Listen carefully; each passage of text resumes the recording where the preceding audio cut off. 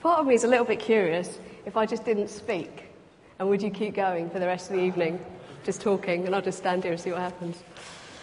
But I didn't. For those of you that don't know, my name's Emily, and I come to this church and I preach here from time to time.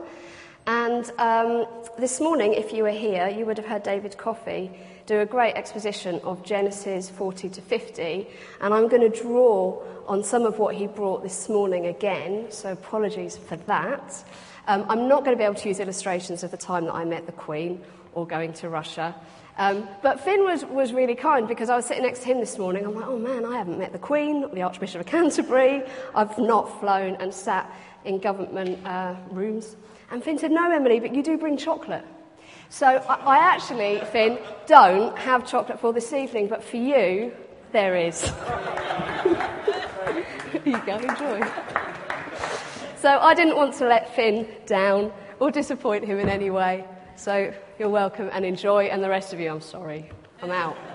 I'm out of chocolate, but we are into God's Word, and we're in Genesis, and it's quite an exciting night for those of you that have been going on the journey of Genesis since September. We are now in the concluding chapters, and in theory, tonight we should be reading chapters 40, 41, 2, 3, 4, 5, 6, 7, 8, 9 to 50. Are you up for that? No. Okay, that was a definite no. No, we won't. What? Yeah, you should have all done it yourselves. If you haven't, then what we're going to do this evening, we're not going to read a chunk of text. What we're going to do is you're going to need to have your Bibles out in front of you.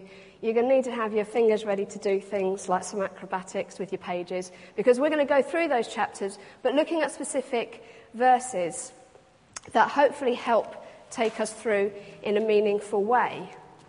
But before we do that, it's worth, when we become Christians and we follow God, it's always really exciting and really important to keep looking ahead, and to keep being willing to learn, and be willing to be challenged, and be willing to grow in new areas, and keep looking ahead. But actually also, I think sometimes we forget this, as followers of Jesus, it's important to look at what's been, look at what's gone, look at the past, look at times when God's moved, remember times when God answered prayer, recall that time. And we can either do that orally, by talking with one another and saying, can I just tell you a time? I was like 15, but there was this moment. And talk about those times, recall those times, so that we don't forget what has been, because it's part of a big picture.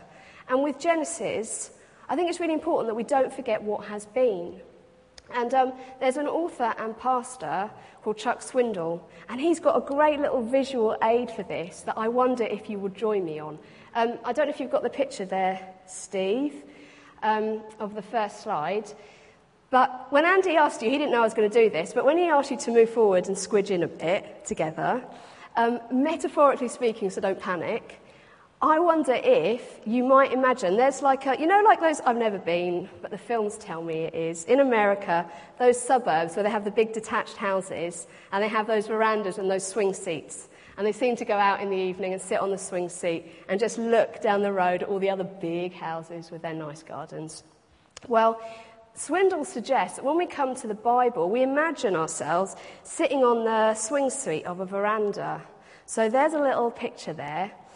So what I'd love us to imagine this evening is we've all squished, even more than we have already, onto one of those swing seats next to each other. And we're going to, you can either close your eyes to imagine this, or you might not if you're a bit uncomfortable, but imagine looking down the street. Okay, so we're sitting on a veranda on the swing seat, and we're looking out. And I want you to imagine that the view you're looking out on the road ahead stretches from at one end, an earth under construction, and then sweep your gaze to the street, right to the other end, and you see, right in the far distance of the other end, shiny streets, which represent a new heaven and a new earth at the other. And it's quite a view. There are lots of neighbours too. Now, if you look down at the beginning of the street, in the direction of Genesis, you can see Adam working up a sweat in the garden as he prunes and sees to it, talking to Eve. As you look a bit further down the street, there's Noah building a boat. all his skills as a carpenter. As you come a little bit further down, along the pavement is Abraham and Sarah promenading Isaac. And then a little bit further down from that is a bit of a kerfuffle as Jacob wrestles with God and works out who God is and who he is in light of that. And more recently, our eyes have been caught up on the doorstep of Joseph. And Joseph actually occupies more space in Genesis than Adam, Noah, Abraham, or even Joseph's dad, Jacob. So I'm just going to recap in the words of Swindle the story of Joseph for those of you that don't know it. We stop outside Joseph's door as a teenager and have been on a non-stop roller coaster ride ever since. It began with a smooth journey where we suddenly were plunged into a pit and shot back out again into a wrenching 90-degree turn towards Egypt. There are God's blessings, and they quickly took hold, and we begin a steady clickety-clack ascent following Joseph, Potiphar's personal steward. At the top, we meet a real screamer, Mrs. Potiphar. She has spun us around and hurled us headlong into a dark Egyptian dungeon. Inside, we bottomed out, started to climb, interpreted a dream, and then were nosedived into forgetfulness. But by Pharaoh's order and God's grace, we blasted off into an ear-popping ascent from prisoner to prime minister. Cresting this position, we ploughed into 10 brothers, heard a jolting accusation, then shot in a loop to Canaan for Benjamin and back again to Egypt. From there, we careened through a few unexpected twists and turns as Joseph put his brothers to the test. And after that, we round another curve with incredible G-force. It began with Joseph revealing his identity and his brothers feeling pinned to the floor by the crushing guilt force of their own consciences. Joseph's grace and forgiveness eased us out of that curve, straight into a second loop, this time to pick up Joseph's father and the Israelite nation. Swinging down from Canaan, we met Joseph for a heart-stopping reunion with his father. Finally, the brakes begin to take hold, and we slow as Joseph helps his family guide safely past Pharaoh, where they survive the famine crisis. I'm just going to pray. Father, I thank you too that you give us the minds and the ability to recall what you have done in the past. I thank you that it is recorded in your word. And Lord, as we come now to these chapters, I pray by your Spirit you would open our eyes and our hearts to the truth of you, who you promise as the same yesterday, today, and forever.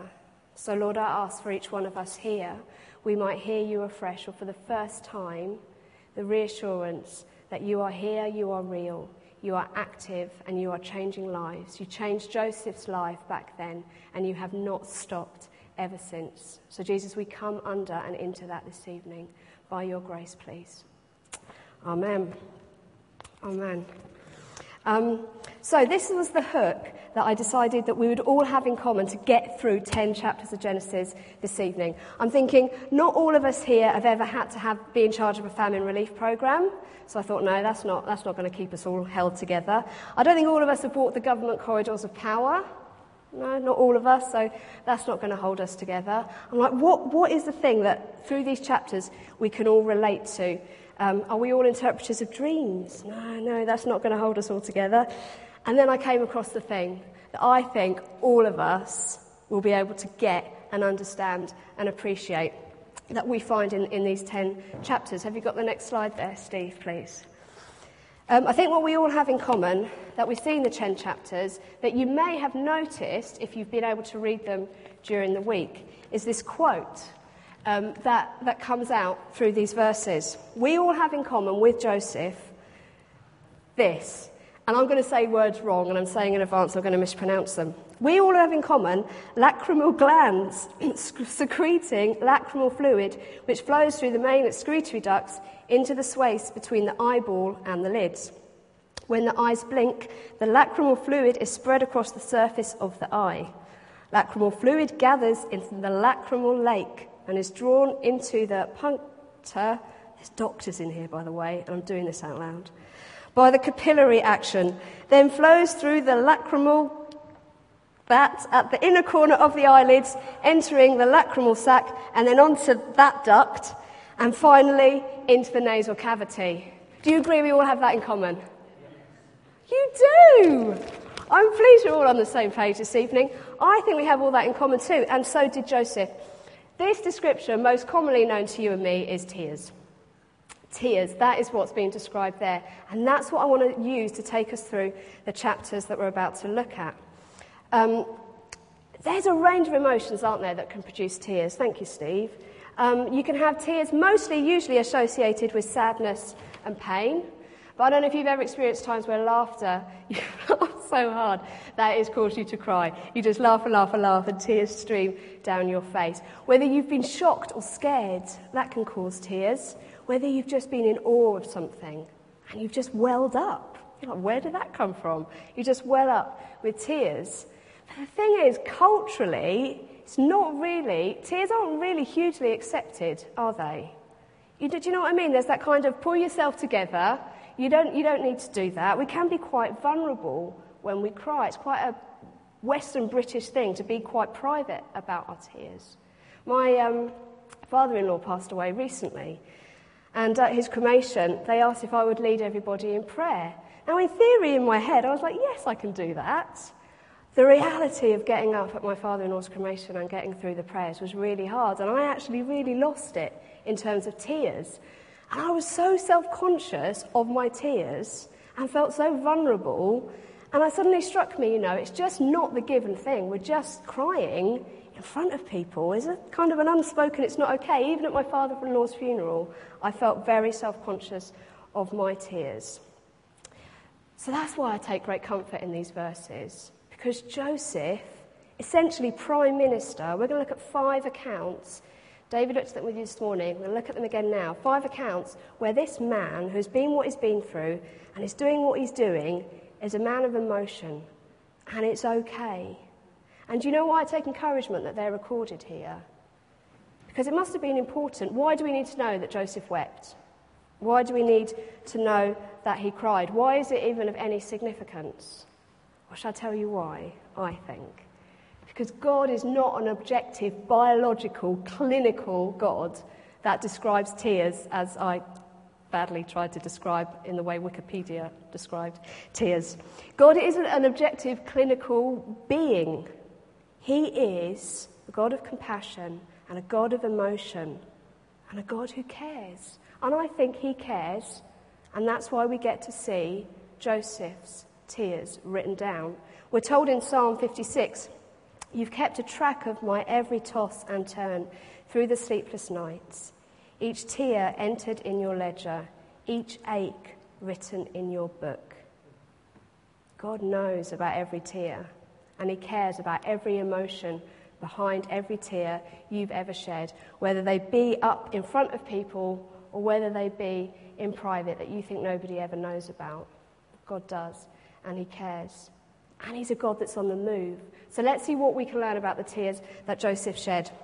If you're able to, could you turn to Genesis? Our first little account is Genesis 42, verse 24. Please.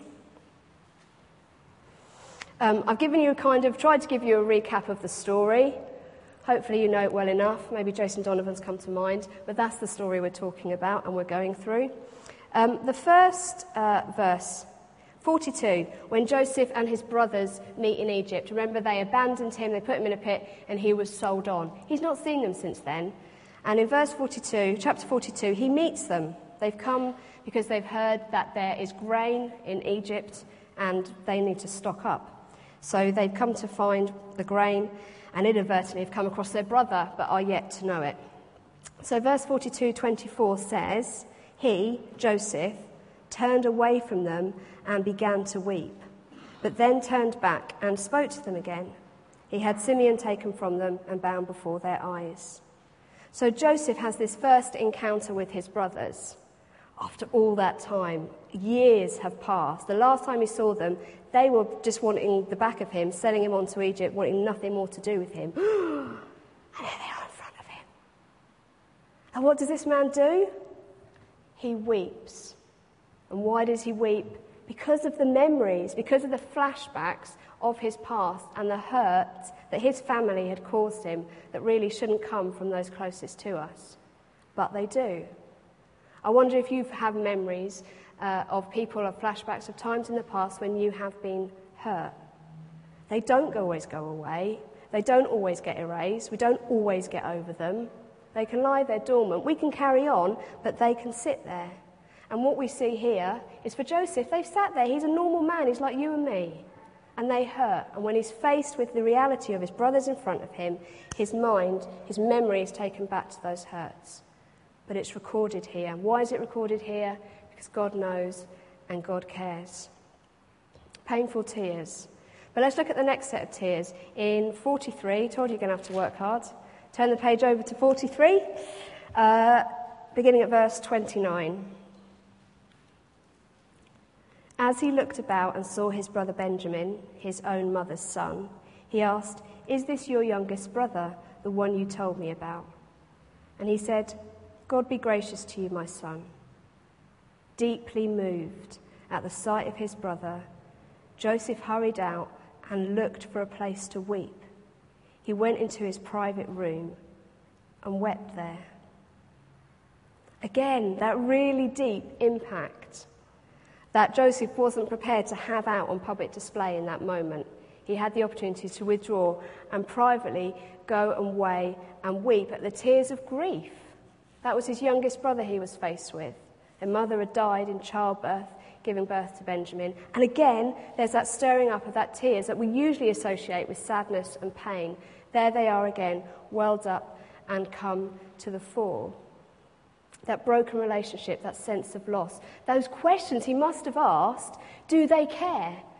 I'm faced with my brothers looking at me. I know that my stomach's in a knot, and I know that I'm on the verge of tears, but do they even care? Do they even remember me? Do they even recall selling me on? Do they even have a clue how much it has impacted my life? In the sense that now I'm Pharaoh's right-hand man, but also in the sense that I am deeply hurt and wounded by what's gone on in the past. All this going on in this statesman's head as he deals with his family unbeknown to them.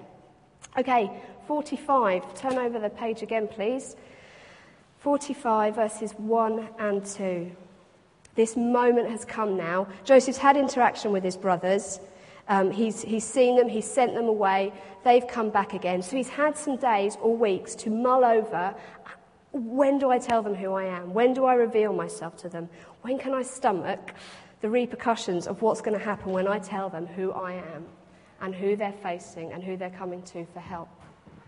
Well, time passes, and in 45, verses 1 and 2, Joseph could no longer control himself before all his attendants. And he cried out, "Make everyone leave my presence." There was no one with Joseph when he made himself known to his brothers. And he wept so loudly that the Egyptians heard him, and Pharaoh's household heard about it. Joseph said to his brothers, "I am Joseph." So look, it's taken quite a journey of days or weeks for him to get to the place where he's willing for that vulnerability to come out. No longer am I Pharaoh's right-hand man as far as you're concerned. I'm unveiling myself as the brother that you sold on, that you abandoned, that you rejected from the brotherhood. He does it in that moment, and it's costly, and he weeps. But here, the tears are of reconciliation. That tears of making himself vulnerable and putting himself out there as a brother, no longer as Pharaoh's right-hand man. I'm not even sure how that's going to be received. How's that going to go down? Those tears of vulnerability that he puts in front of them. And then 45, still in 45, verses 14 to 15. Then he threw his arms around his brother Benjamin and wept. And Benjamin embraced him, weeping. And he kissed all his brothers and wept over them. And afterwards his brothers talked with him. Absolutely beautiful. So that moment of vulnerability ends in this mutual reconciliation, this coming together of a family unit that had been broken and is expressed through weeping, through joy. All that pent-up emotion just coming out in tears of joy. And there's a final set of tears that I want to look at. But before then, bear with me, turn to the person next to you, and please could you tell them what your favourite Disney film is? have a moment to consider. I know this might take Ross quite some time. A moment to consider your favourite Disney film and then tell the person next to you.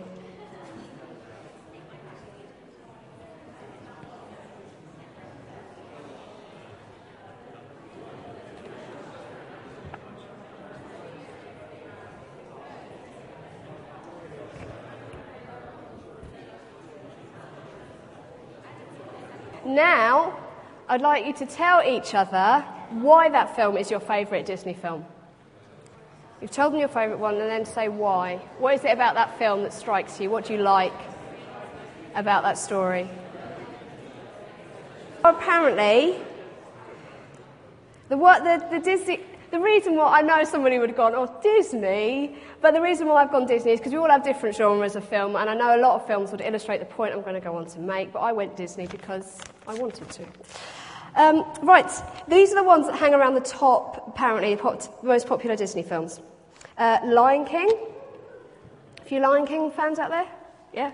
The Lion King's up there. Toy Story. For any of you that went for Toy Story. Finding Nemo. Aladdin.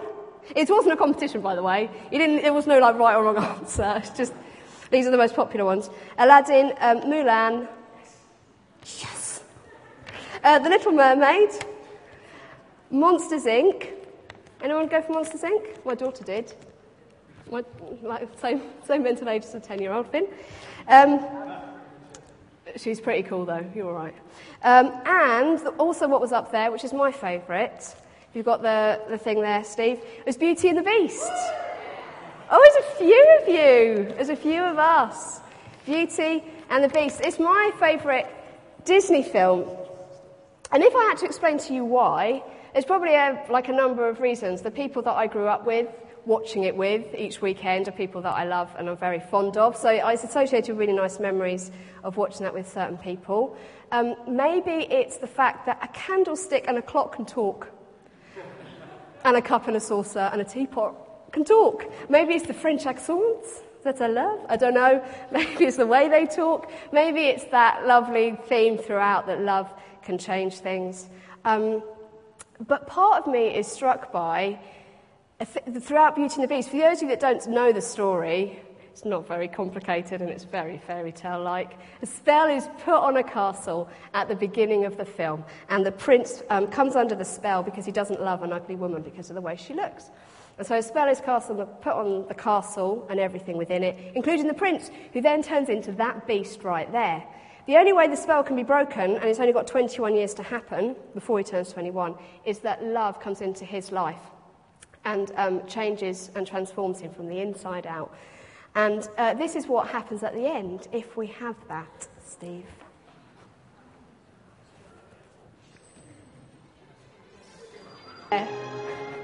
Before we have the bit at the end, when my boys turn away. Horrible kiss bit at the end.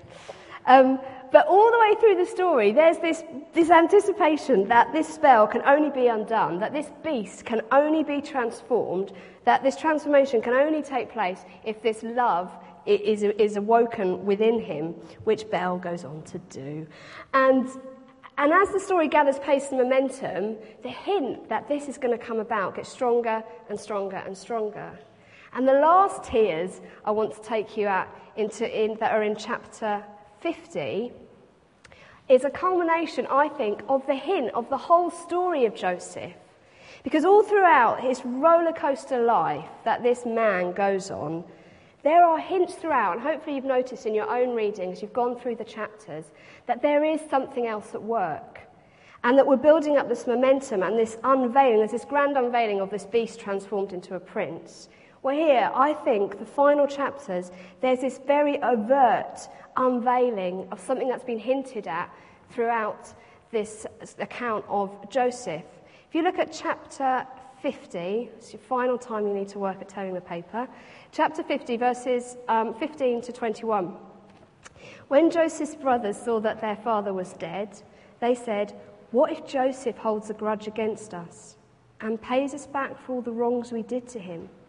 So they sent word to Joseph, saying, "Your father has left these instructions before he died. This is what you are to say to Joseph. I ask you to forgive your brothers the sins and the wrongs they committed in treating you so badly. Now please forgive the sins of the servants of the God of your father." When their message came to him, Joseph wept. His brothers then came and threw themselves down before him. "We are your slaves," they said. But Joseph said to them, "Don't be afraid. Am I in the place of God? You intended to harm me, but God intended it for good, to accomplish what is now being done, the saving of many lives." And he reassured them and spoke kindly to them. So verse 20 here, I think, is the summary. It's that grand unveiling of this beast transforming into a prince. I think the story of Joseph, where at times you're like, where is God in this? What on earth? How is this going to work together for good? Verse 20 tells us, "You intended to harm me," Joseph says, "but God intended it for good, to accomplish what is now being done, the saving of many lives through the famine and the 7 years of plenty, which they stored away the grain for. There was a saving of many lives out of that." And it's amazing. The lows of Joseph's life, but the sovereignty and providence of God, that just is consistent all the way through. What we see goes like this. Woo! It's quite a journey. Sold in a pit, rejected by his brothers, raised to chief of the house, then accused of sleeping with someone he didn't sleep with, into prison, then interprets a dream that gets forgotten about, so stays in prison, then interprets another dream, raised up by Pharaoh, then has to oversee the whole famine relief of the country. It's really like this. And there are times when we see God's providence and sovereignty and go, "Oh, there it is. Oh, yeah, it's there then." It was there all the time. It's just our human, hazy, very narrow little human brains and eyes only get glimpses of it.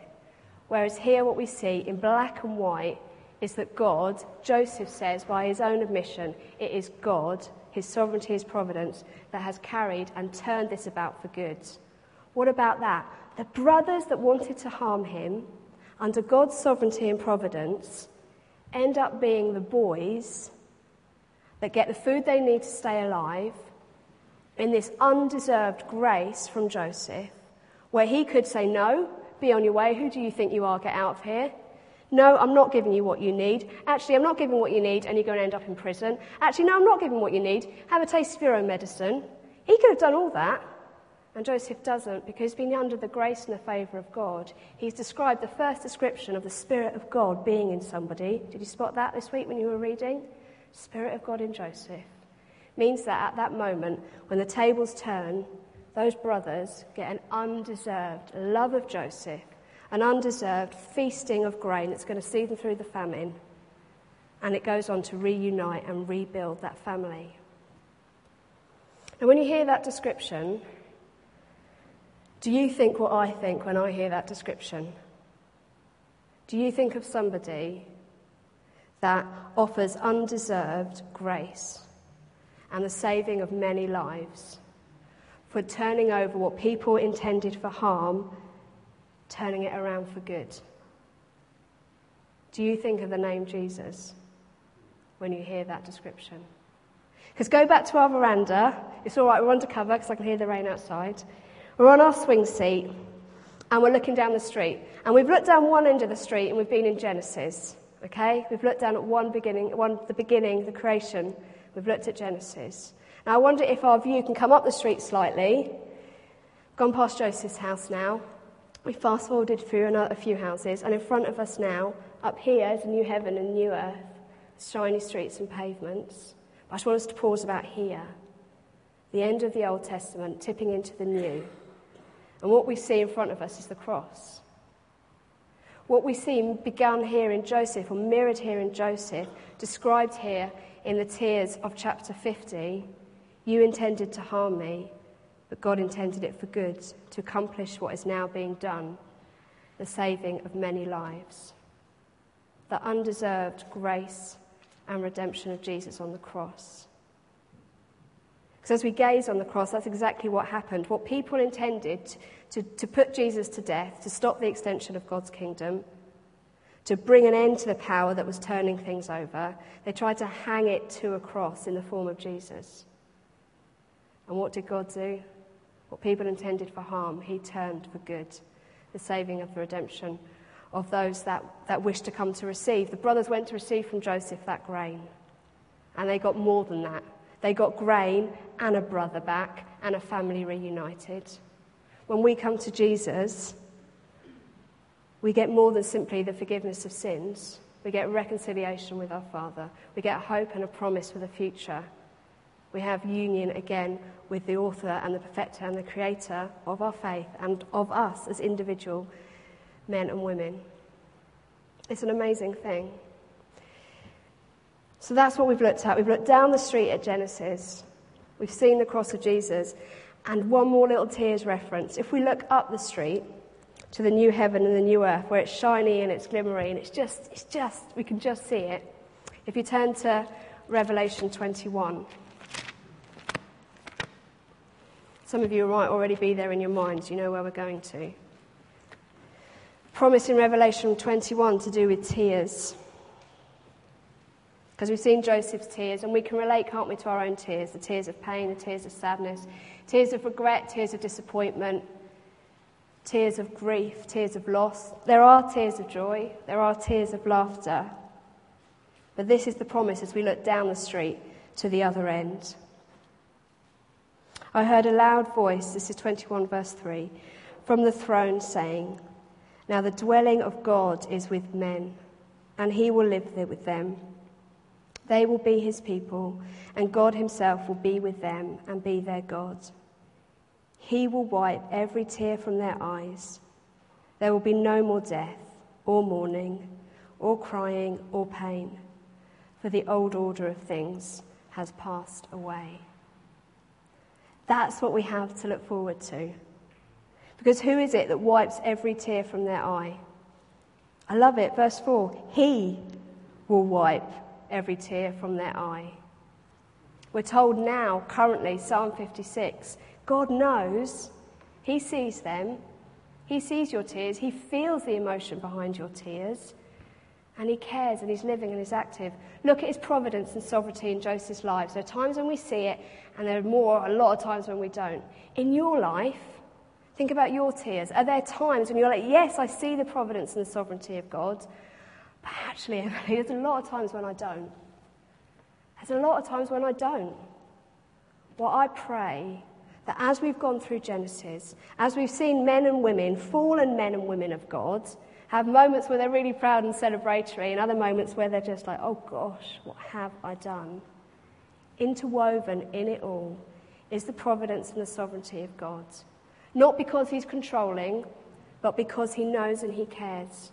And he sees every tear and emotion. And if we allow him, he will take what is meant for harm and knit it together for good. For I know the plans I have for you, says the Lord. Plans to harm you, plans not to harm you, but to prosper you, to give you a hope and a future. So let's just close our eyes. Let's just picture that street that we're looking out on. Maybe you're looking back down the street, thinking about things in the past, tears from the past, ones that may be painful,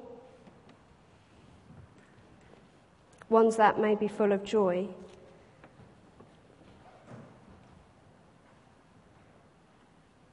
And God knows, and he cares about them.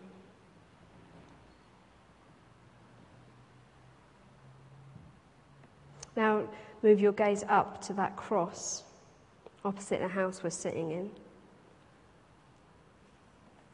Maybe you want to come again to the cross, remembering again that what was meant for harm, God turned over into the most beautiful rescue plan, redemption of humanity for all time. And he invites us into that, taking away from us that which we've done wrong and giving us fresh hope and life and purpose. Giving that to us which we don't deserve, but which is beyond our comprehension.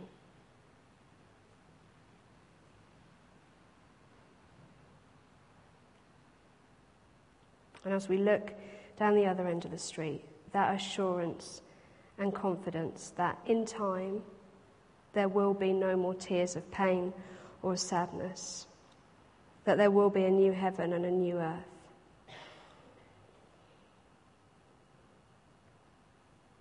And that the providence and the sovereignty of God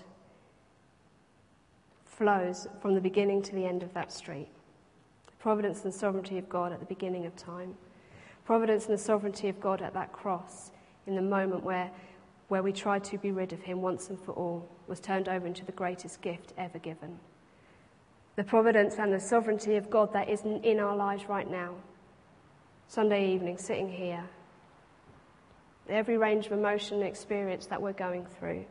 The truth of the providence and sovereignty of God, that he's moving and he's active and he cares. And the confidence and the hope that we thank God for, of the time when he will return. And there will be no more pain, no more mourning, no more crying, for the old order will have passed away. Jesus, would you hold us until that time, please? Would you knit together things that have been done to us that have meant for harm? Lord, would you turn them around for good? Things that we have done that have meant harm.